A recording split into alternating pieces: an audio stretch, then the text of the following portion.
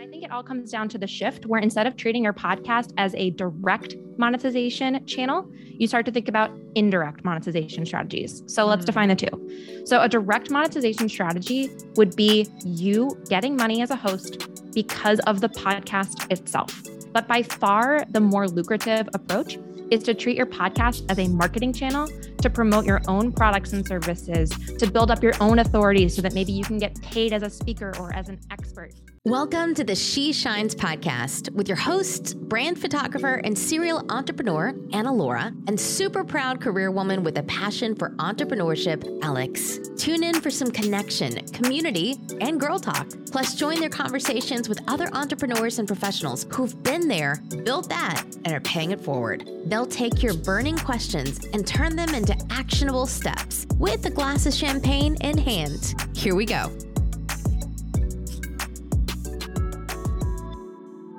Since starting this podcast in 2020, we get asked on the rig about how to actually start a podcast, or even if it's worth starting one, we get asked how to monetize it. Like, you know, if you have an existing podcast and like all these podcast questions. And here are two things that we know for sure when it comes to podcasts. Number one, we are beyond grateful for our podcast and how it's allowed us to connect with so many new women, both you listening as well as the guests that we've had on. Plus, it's given us the opportunity to share actionable advice with our community to grow profitable businesses, right? All right, this is your mini business school.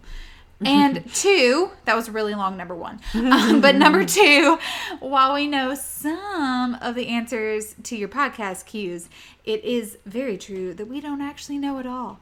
No, very comfortable telling you that. Absolutely. So, you know, Alex and I, we do not claim to be experts in everything, but we will find you the expert, like our guest today, Melissa Guller. Yes, Melissa is the founder of Wit Wire, where she helps creators turn their skills and passions into profitable online businesses. Leveraging her past experience from her full-time job working for Teachable and Ramit Sethi, she's taught thousands of students through her online courses, and she is on a mission to help more women earn money online doing the work that they love. So in this episode, we are going to chat about some frequently asked questions that we get about monetizing your podcast, and we're so excited to finally give those answers to you all. And Melissa just shares so many amazing tips, so let's just dive right on in. Welcome back to the She Shines podcast. We are here today with Melissa Guller, CEO of Wit Wire. Melissa, say hello to all our listeners. Hey everyone, so excited to be here. Oh, we're super pumped to have you tuning in all the way from NYC. Woo, woo. New York represent. Yes. Very exotic. Me in this 400 square foot box. It's a real party. I love it. That is prime real estate. All right. We're just supposed to be New York City, girl. You joke, but like it is. Yes. Yeah, but actually, I'm actually being serious here.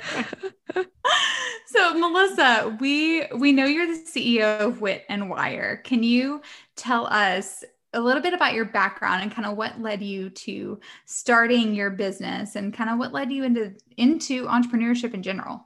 Well, I always joked that I never really knew what I wanted to be when I grew up. My sister is now a doctor, so she always had this very linear plan. Meanwhile, I was over here just making my best guess. So I will speed through, very relatable. I'll speed through kind of my career from college and the degree I never used. So I got a Bachelor of Music, thought I wanted to work for a record label, and I did that briefly. But you quickly realize that maybe there's a place for the things that you love that is separate from the ways that you may want to earn money. So I graduated and said, let's not even try, and worked my way through jobs in corporate events, at tech startups. And eventually the job I held before my own business was working 4 years for a company called Teachable, which is a course creation platform that now powers my own business. Yes. So I think as I moved through different jobs, it became obvious to me that I love to teach. I was always helping out my peers. I was always trying to solve problems and help do things in a more efficient way. And I was always this like behind the scenes person. I was the go-to girl for all kinds of questions. And then I think my real entrepreneurial zest came from my dad. He and his father are both entrepreneurs. They run their own businesses. I was the only third grader who could spell entrepreneur when I was asked what my dad did for work. And I never really thought that would be a path for me. I thought I might climb up a ladder. But as I started to work in tech startups in particular, you just start to see how much opportunity is out there. And the creative freedoms that came with running my own business were really appealing. So I had some different side jobs we can talk about. And I think one of the biggest benefits that you can have as a full-time employee is the freedom to try different things on the side before you go all in. So today I run my business full-time as the founder and CEO of Wit Wire, and I help creators turn their skills and passions into profitable online businesses. But it's definitely been a journey. I was doing this in a 2-year overlap with my last job. And I think all the little pieces have just added up to help me help more women launch their businesses and their podcasts. So I'm thrilled to talk about any part of it and to really get into all things podcasting and business with both of you. I love that thank you for your honesty and saying, working the last 2 years at Teachable, but still growing your business on the side. In addition to that, because we serve multi-passionate women who are in that exact same place, like myself included. I work full time, just started my own private practice, but I'm growing She Shines, right? And Anna Laura has a photography business on top of She Shines. So we just love when we have guests come on and speak towards the importance of what role that full-time job can play in your entrepreneurial journey, right? Giving you that freedom and flexibility to kind of test out what you want to do and where you want to be, rather than saying, quit your job right now and go full-time into entrepreneurship, right? Well, sometimes that works for some people, but just thank you for sharing your experiences and your journey. And I also love another thing that you said, that you were going back towards like what people were always asking you, like what you were the go-to girl for. And we always tell our clients, like in trying to figure out like your next step, like what is that question that you're constantly getting from people? Like, what are you known for in your group of friends? Like, what do they come to you for? So, and that's a really great way to figure out like, oh, like maybe my skills are in this, like you said, like this behind the scenes work and helping people be more efficient. So thanks for sharing that. Yeah. And I think we undervalue our expertise sometimes because I answer a lot of the questions over and over about getting the right podcast microphone or even about online courses. A lot of my students ask how I have created my own courses, but sometimes I forget the beginner steps and I think, oh, it's too easy. I shouldn't talk about these things. Everyone knows how to do this thing I know how to do. And especially the world of algorithms really plays into it because if you follow experts in your area of expertise, it feels like, oh gosh, everyone knows this stuff. But I think we forget that our knowledge is always new to someone. So I totally agree with you. Those questions people are asking you, especially the ones that might feel like they're so elementary or so beginner level, I think those are huge opportunities for you to figure out, maybe this is a problem that I can start solving for people and getting paid to do it. Oh, that is amazing advice to really lean into your own entrepreneurship journey or your own offer, whatever that is. Maybe you're just in the ideation phase and you're wondering, what is it that people are asking me?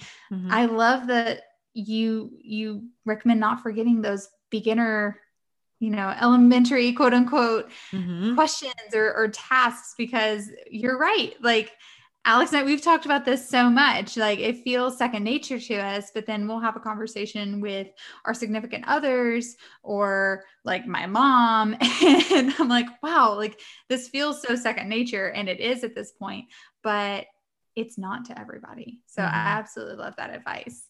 Exactly. Go ahead.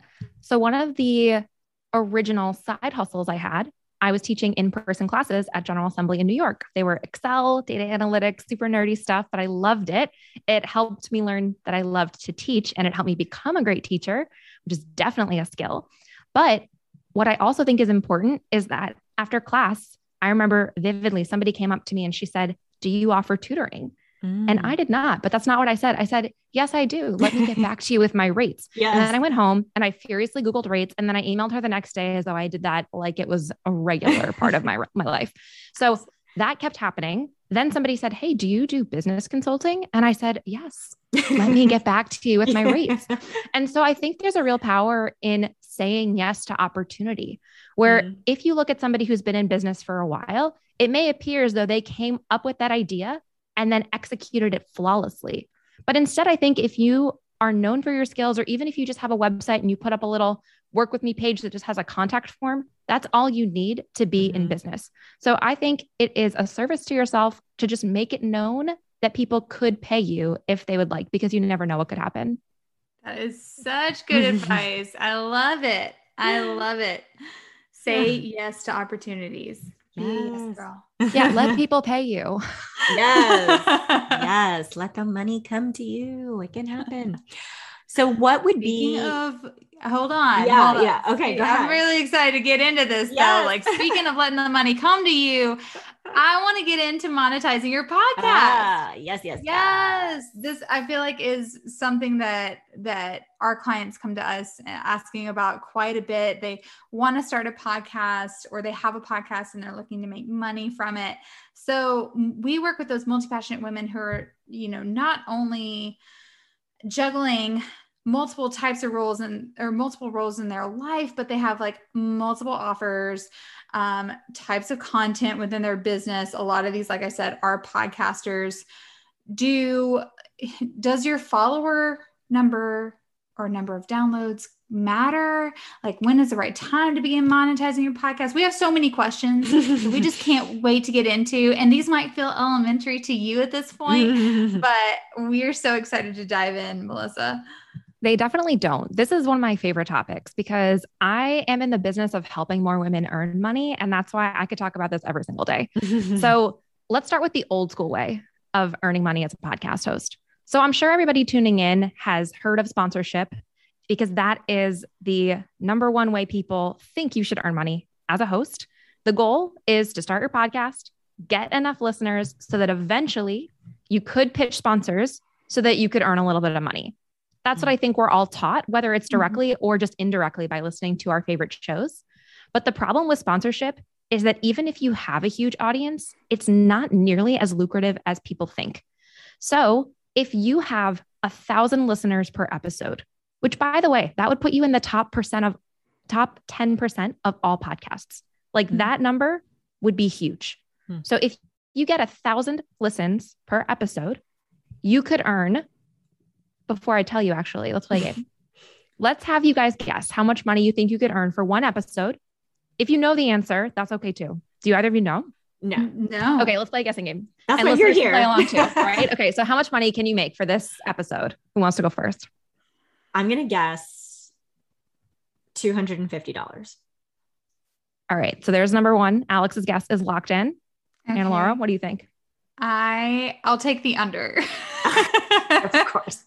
So how much do you think it could be? I'll go with 175.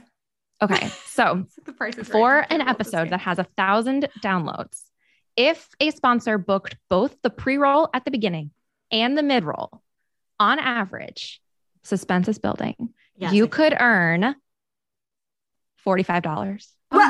Stop it.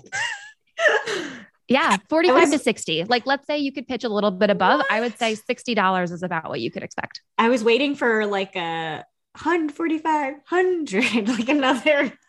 Yeah, another you guys can't see, but like I'm looking at Anna Laura's face and she is like shook. Like hand is literally over mouth gasping. And that's how I felt when I learned that number two. Because if you imagine just the amount of work it would take, it does hurt, right? Because people come to me and their question is, how do I find sponsors? But that's not the question I want to ask. I want to ask the question, how do I earn money? Because the answer is not get a sponsor, right? The answer is, let me figure out what is the most profitable revenue channel for my podcast. And I think it all comes down to the shift where instead of treating your podcast as a direct monetization channel, you start to think about indirect monetization strategies. So let's define the two. So a direct monetization strategy would be you getting money as a host because of the podcast itself. That would be things like traditional sponsorship. It could be merchandise, which will never pay the bills, but honestly is kind of fun and is a little bit of marketing. It could be things like paid gated episodes or a paid community or paid supporters like Patreon. Those are all direct monetization strategies and they can be the right fit for some shows.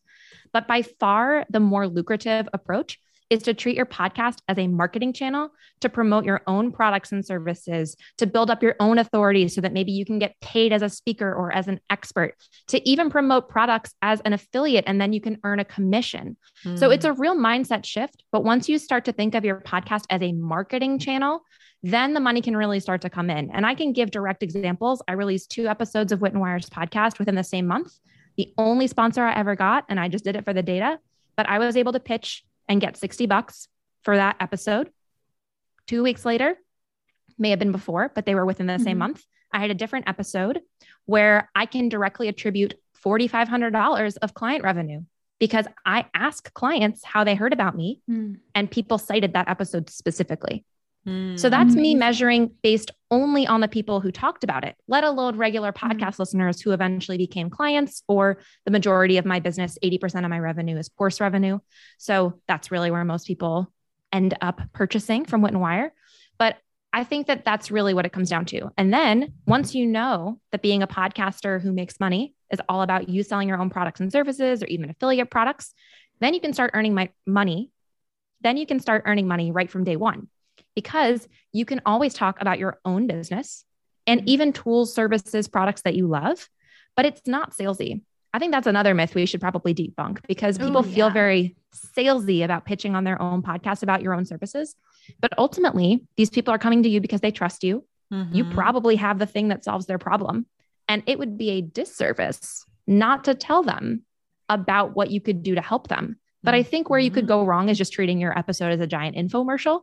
Instead, if you have a 30-second pitch that's really clearly about what you do and how you can help with a clear call to action, people respect that and they'll remember it better. So whether you put that near the start of the episode or maybe near the end, I think just having a clear moment that is a sales moment is going to be the best for both you and the listener. But you shouldn't be afraid to sell because you are ultimately serving people. So why not offer your help? Yes. So glad you said that because we literally have said the exact same thing, like verbatim to our clients. You know, like you would be doing a disservice if you do not share this amazing offer with people.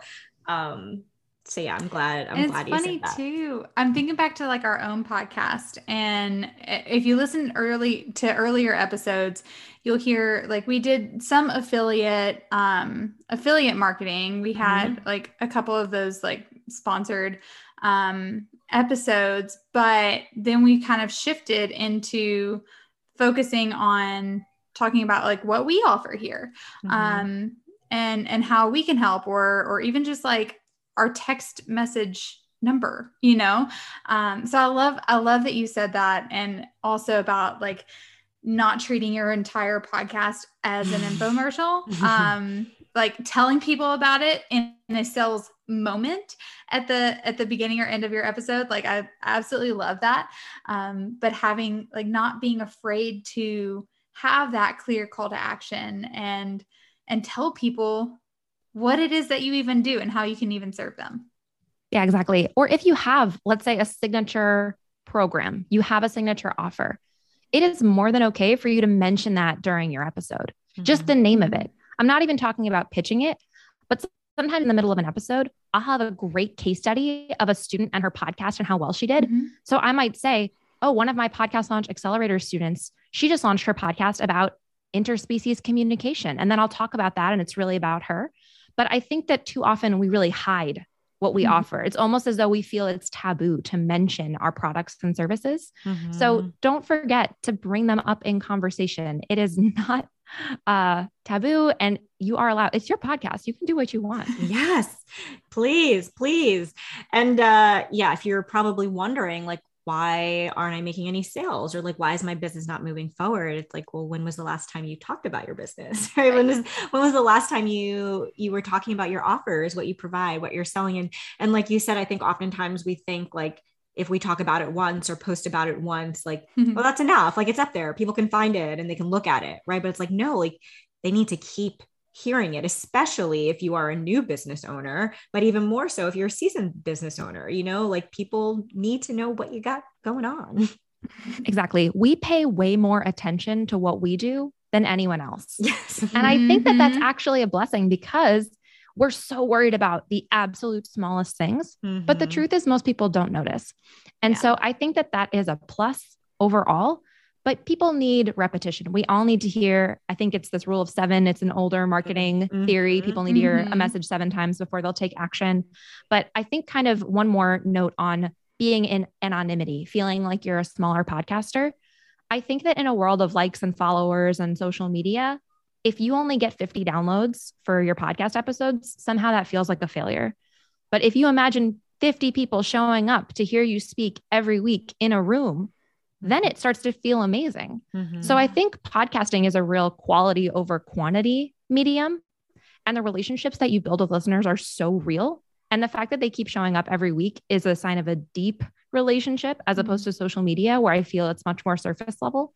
So even if your numbers feel small to you, I would just encourage you that podcasting is a long game. You're also creating evergreen content that will last for months, if not years after the launch date.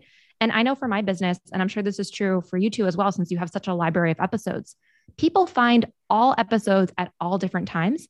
And I use my podcast episodes in my marketing, from my welcome sequence where I reference popular episodes that are still relevant to new people who have just found me. And so I think that's one of the real magic moments of podcasting, is the fact that once you create an episode, it can continue to be valuable for such a long amount of time afterwards, that it really makes, I think, the difference for a lot of business owners to keep building those relationships. Ooh, there's so much goodness here. Yes. So much goodness. I mean, we're so excited too that they're here talking about this and the whole idea of this evergreen content, because we know that the content creation, like the hamster wheel, it is real. It can lead to burnout. Like we've been there, we've experienced it, and we know women in our community have as well. And so when you're able to create something once, like a podcast, and put it out in the world, and then also use it, like you said, in everything. You use it in your emails, you use it in your Instagram, like I'm sure your other social media marketing as well.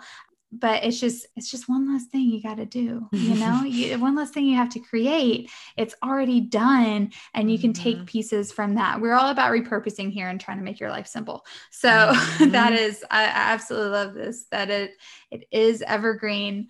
So, for you newbie podcasters out there, or you've been wanting, we get this question all the time. And so we would love to know from you, the pro here, what would you consider to be the major do's and don'ts when beginning your podcast and then beginning to monetize your podcast? Let's start off obviously with the do's. So I think a big one is that people come into podcasting with a sense of what they want to talk about. They've got a topic in mind, but something I teach in my courses, I call a winning podcast formula, where instead of just having a topic, I also want to add on 2 more pieces: your ideal listener and a benefit. So people may come in and say, I want to have a podcast about yoga. Well, that's great. But what if it is for teenagers compared to busy moms, compared to somebody with hip pain? Identifying who your clear listener is, I think, is huge. And I think the listener is actually a real advantage for people who are multi-passionate, because even with Wit Wire, I knew I wanted to start by talking about podcasting, but professionally, my experience is a lot to do with online courses and running an online business as well. But when I started the business, I wanted to stay focused on one thing at first. And I knew as long as I was talking to one ideal person, as she evolved, I could evolve as well. So my ideal person is an entrepreneurial woman. It's somebody who might want to sell her own courses or her own coaching services online. And yes, podcasting is important to her, but so could digital marketing strategies or online course creation. And it's not that I have to do all those things. It's just that by falling in love with an ideal person, both of us can adapt as we grow over time. And trends change, social media changes. So if you went into a business, let's say, and you decided to be a Twitter expert, that's going to be a real challenge, because ultimately TikTok is out there. Who even knows what's coming next with Clubhouse and all these other things? But if you went into it and your goal was to help a specific person build their online presence, now you can adapt as the times adapt. So I would say, if you're a new podcaster, maybe you already have a sense of who your person is, but fall in love with that person, figure out what they want. And then the third piece of that formula is to figure out what's in it for them. We are either tuning in to something to be entertained, to be educated, to feel less alone.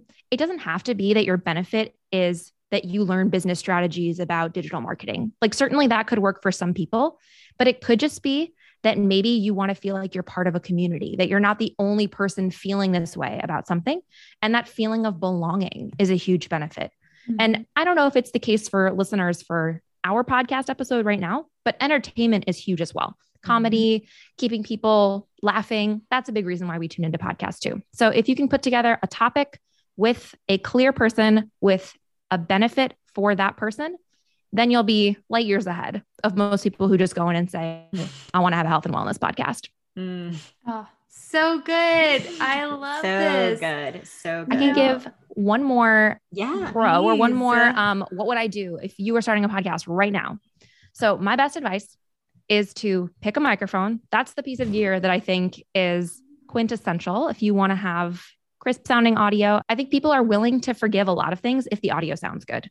So you can spend $30 even, or even if you have the white Apple headphones, even that has a microphone on it. Like that is still a level up beyond talking to your computer. Because think about, weird as this is, think about how far away your mouth is from the computer. Right. Like that doesn't sound good. Even putting on headphones that you already own with a mic is a level up. But the piece about microphones is really just the lead up to my real piece of advice, which is to start recording. I often get asked, how long does it take to launch a podcast? And after working with hundreds of students and even clients one-on-one as well, I know that the single biggest determining factor in that answer is how long it takes them to record episode 1. Because people will wait months before they hit record on the mic because there's this fear that your first episode won't be good enough. And I will just tell you that your first episode is not going to sound like what it does in your head. And that's because there's something, I really like this piece of advice from Ira Glass from NPR. He calls it the gap. So the gap is the difference between what you know good looks like. You listen to a great podcast episode, so you hear it. You can hear what a good episode is, but there's a gap between that episode and your skill level because you're a beginner and you have to create episodes in order to get better at it.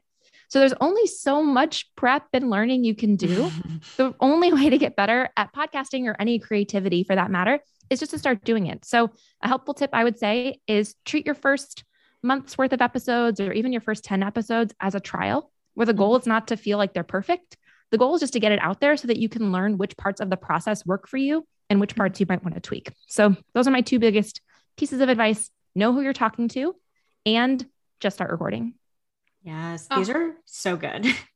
So good. And we followed a very similar path. We did not have mics and we started with our MacBooks and headphones. And then we have mics now, but when we started, we did not, and we didn't really know what we were doing. I mean, we had done all the research and like you said, it was like, okay, it's time to just do this.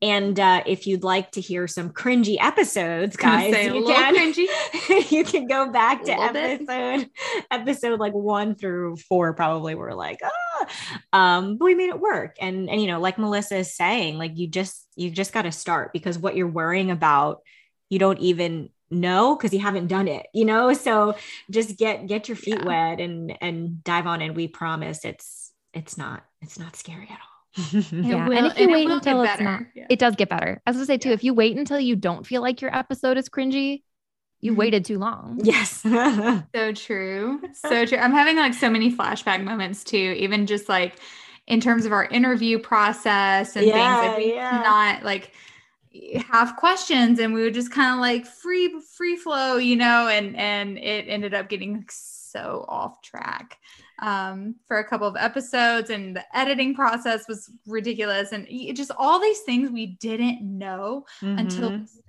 And so I love this conversation because I'm just having like so many flashbacks. Those early days, getting triggered in the best way, of course.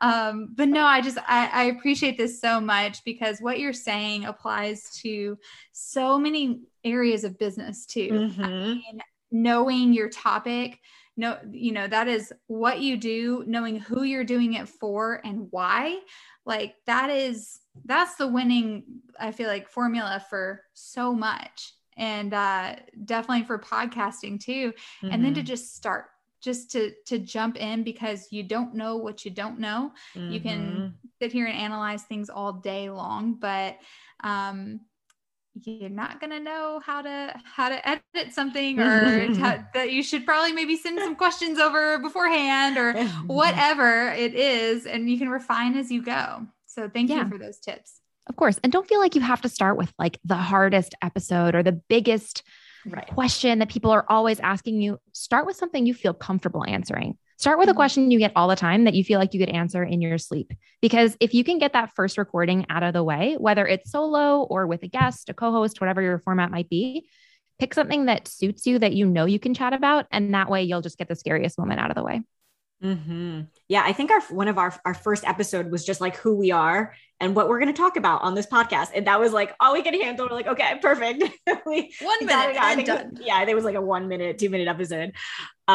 So you talked before about like not making your podcast episode an infomercial. Do you have any other like don'ts that when you're podcasting that you should steer clear of? Great question. I think we could do a couple for different types of formats. So your format explains how many people are on each episode and their role. So some of the common formats people know of are solo, co-hosting, and interview.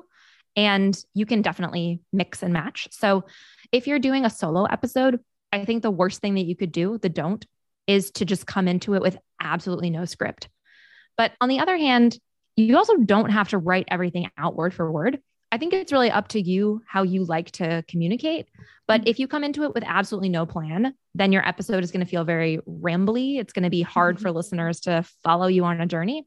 So what I always like to do, regardless of format, is I write down one sentence where I say to myself, what is the point of this episode? What do I want somebody to get out of it? And that is my guide for the entire thing, no matter if it is an interview or a solo episode. But then if you're going solo, if you hate scripting, that's okay. You could write out bullets. Some of my students have started using a strategy I love, which is they create slides. They don't have to be beautifully formatted, but for some of them who are used to teaching, and this worked really well for me as well, they just pull up slides and then they talk to those instead of having bullets. So find something that works for you. Those are some don'ts, I think, for the solo format.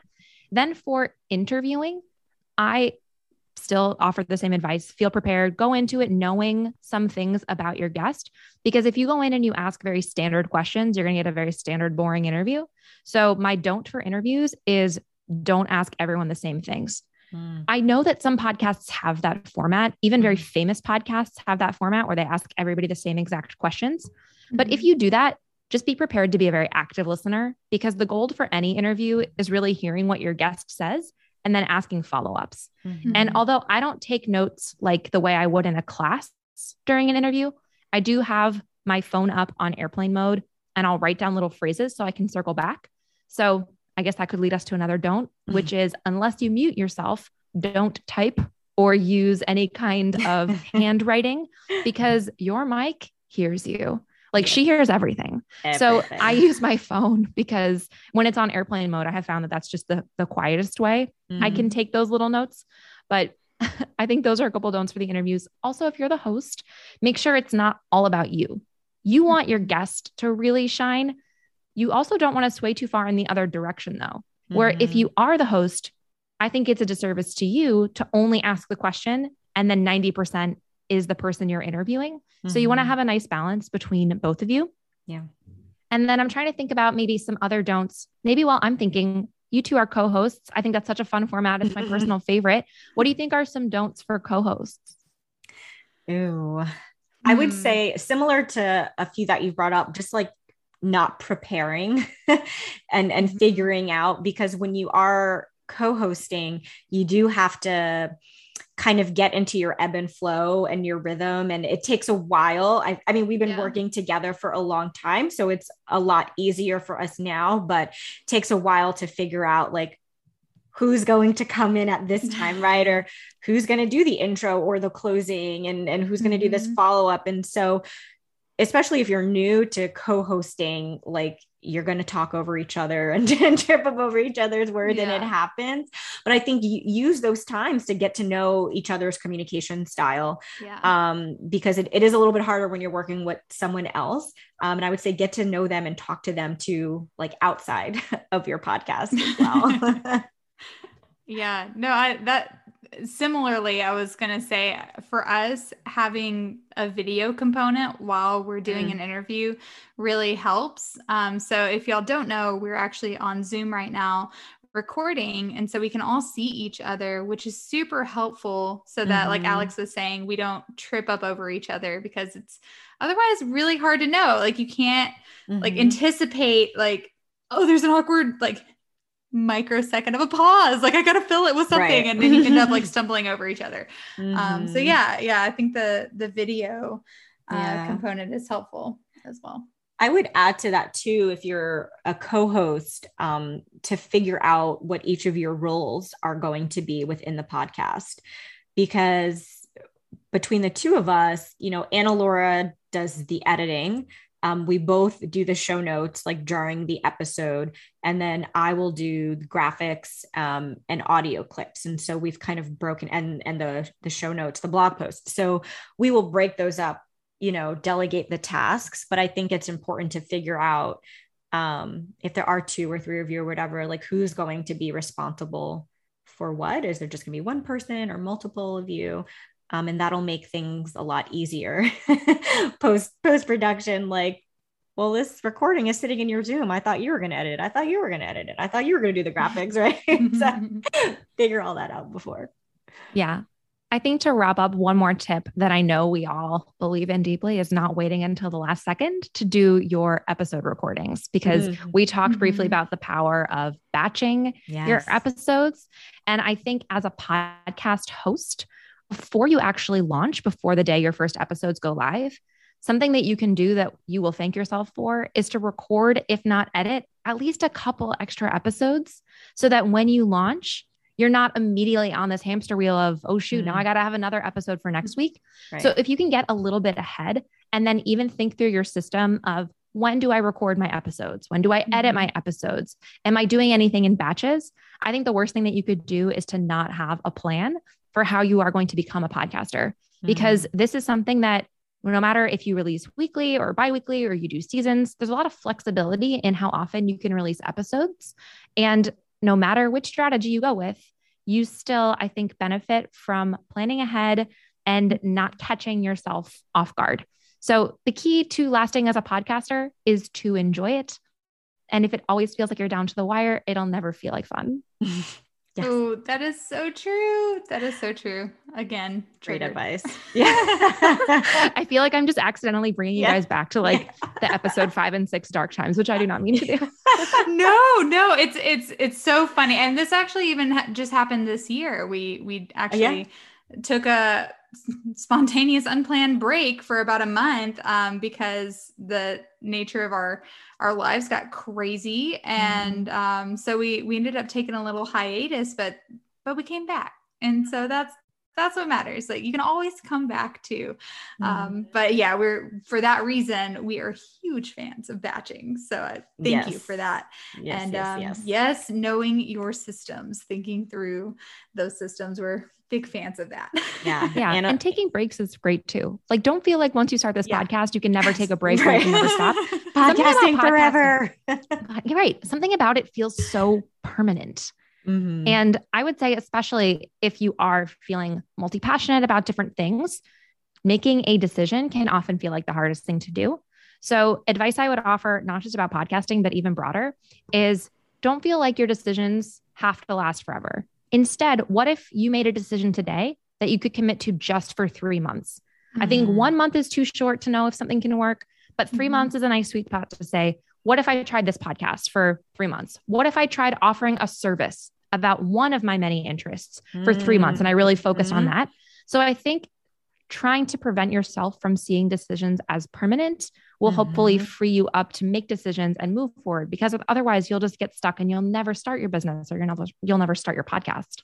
Yes, Melissa, you are literally speaking to our hearts here. I know you guys are probably like, did they pay her to say this? Because you've been saying the same thing all the time.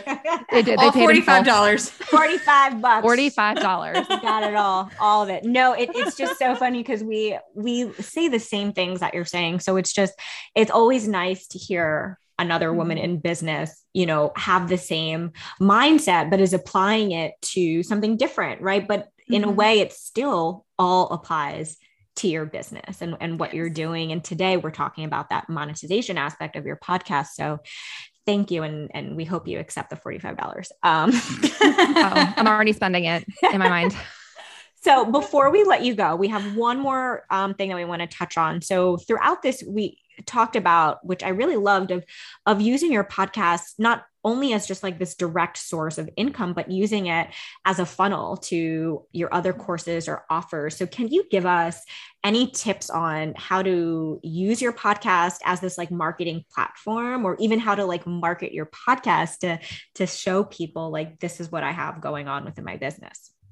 Definitely. I have so many thoughts. How do I condense them into a few minutes? Okay. So I think that when it comes to just marketing your podcast, I'll talk about the biggest mistake I see hosts making, which is that they focus too much on owned media channels. They don't get into earned media. They're only perfecting their Instagram grid. They're not putting themselves in front of new audiences. That's what earned media is. So I think what's challenging about podcasting is that there isn't an algorithm. When you have a YouTube channel, there is an algorithm at play helping surface you in front of new people. But YouTube has its cons just as podcasting does, because earlier we talked about the depth of relationships that you can build with somebody as they listen to your podcast. You're with them on their commute or they're cooking, they're cleaning. You're really a part of their routine.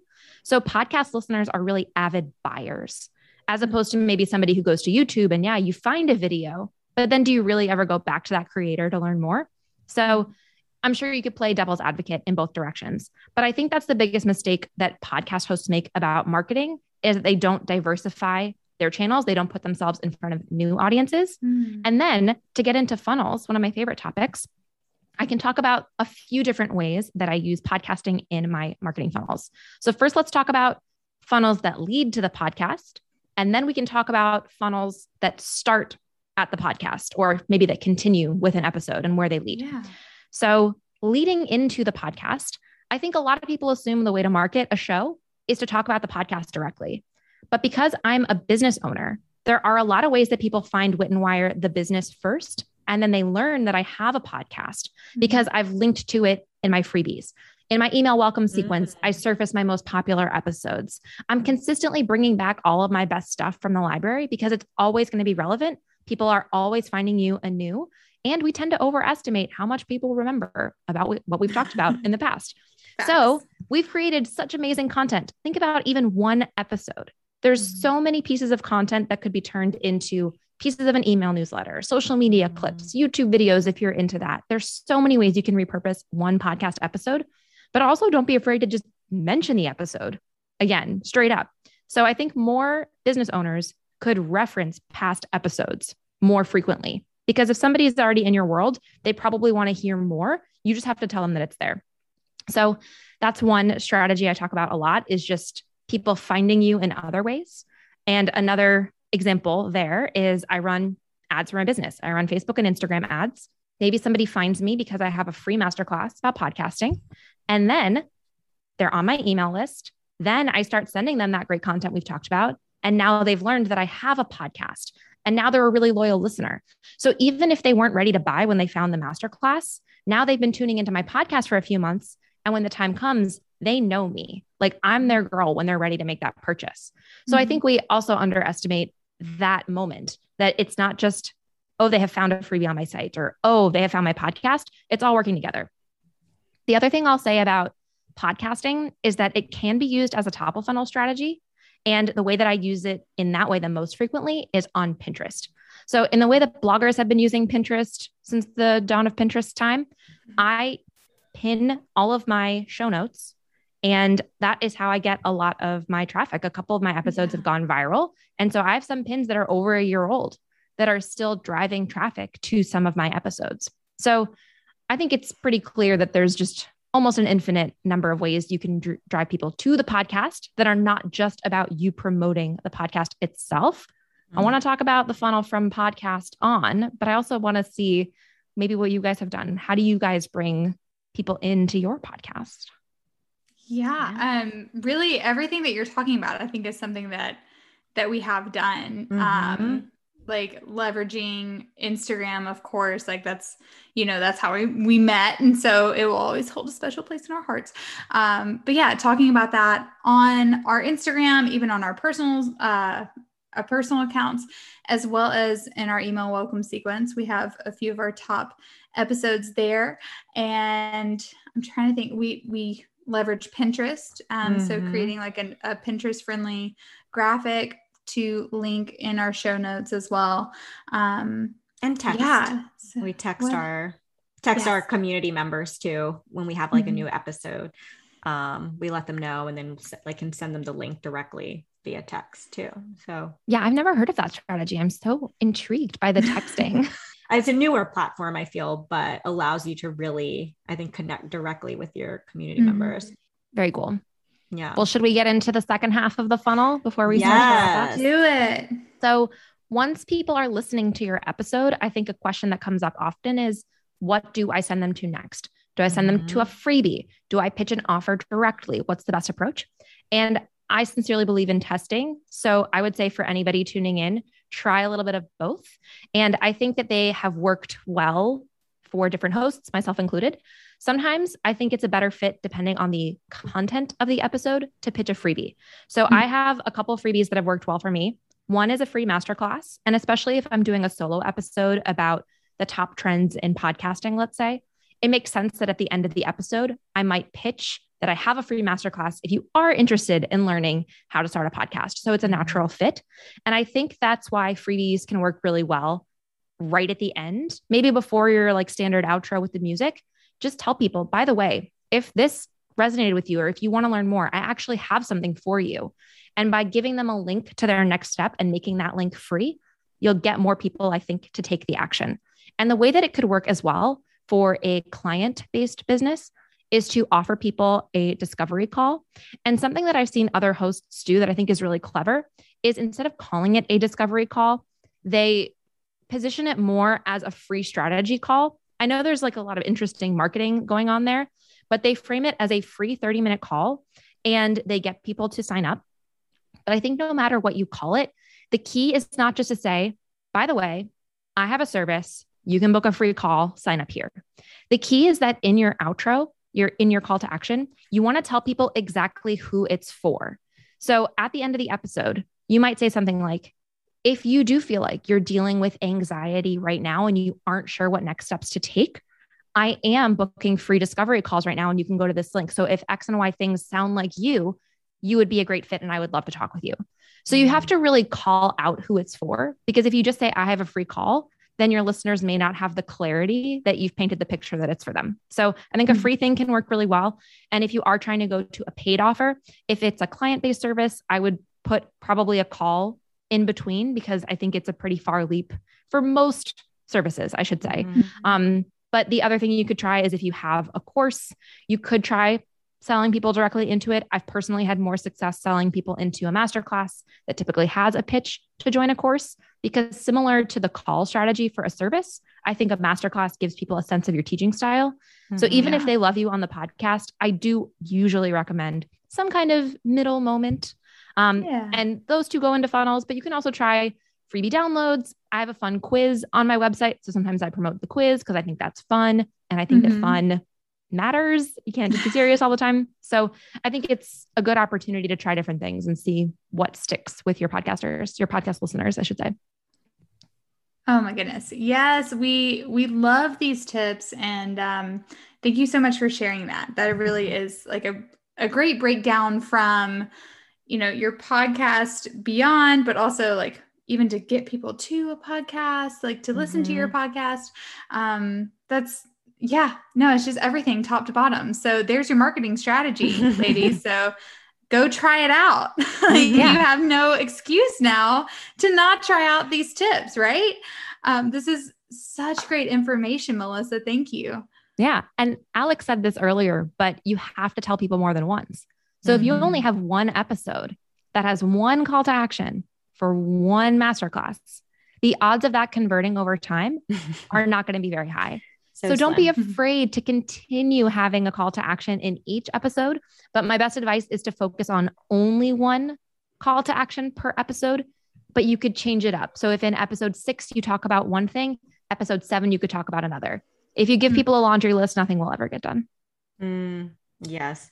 I always say, unless you're Beyonce, you can't just talk about it once or not talk about it at all. And then just ta-da, here it is. And expect people to buy it. So yes. I mean, thank you so much, Melissa. I mean, from your background, talking about Teachable and giving us those, strategies to, how do we know when it's the right move to jump into entrepreneurship, from how to monetize our podcast and shaking us to the core with that $45. Seriously. But no, I mean, just so much goodness, the major do's and don'ts, right? And different formats of your podcast and leveraging your podcast, a marketing strategy. I mean, this episode is a gold mine. And we know we will definitely be referring our community members to it frequently. And before we let you go, please tell everyone where we can connect with you. So anybody can find me online at Wit Wire. I mostly hang out on Instagram. And if you are interested in learning how to launch a podcast, and maybe you want to learn some of the other pitfalls to avoid, you can sign up for my free masterclass, which you can find at witandwire.com/shexshines. Wonderful. And that is linked in the show notes. So be sure to head over there and grab this beautiful freebie. Oh goodness. We're so excited and so grateful that you shared that with us. Thank you. You gave us like an entire strategy for launching a podcast. So girlfriend, if you are listening to this and it has been on your heart to start your podcast, like you literally have no excuse anymore, because Melissa just busted every myth. She was like, come on, like you can do this. You have this beautiful blueprint that Melissa just provided you. And also that beautiful freebie that she has as well. Head to the link in show notes to grab that. Melissa, thank you again for coming on and sharing such value. Yeah. Thank you both for having me. I've loved it. Yes. So girlfriend, grab your freebie, and until next time, keep shining. Thank you so much for joining us on the She Shines podcast. Before you go, be sure you subscribe so you don't miss out on the next episode. Plus, we would love to hear what you enjoyed most. So share a takeaway and be sure to tag us at SheXShines. And lastly, please take a sec to leave a thoughtful review or pass this episode on to someone you feel could use it. Until next time, keep shining. Cheers, girlfriend.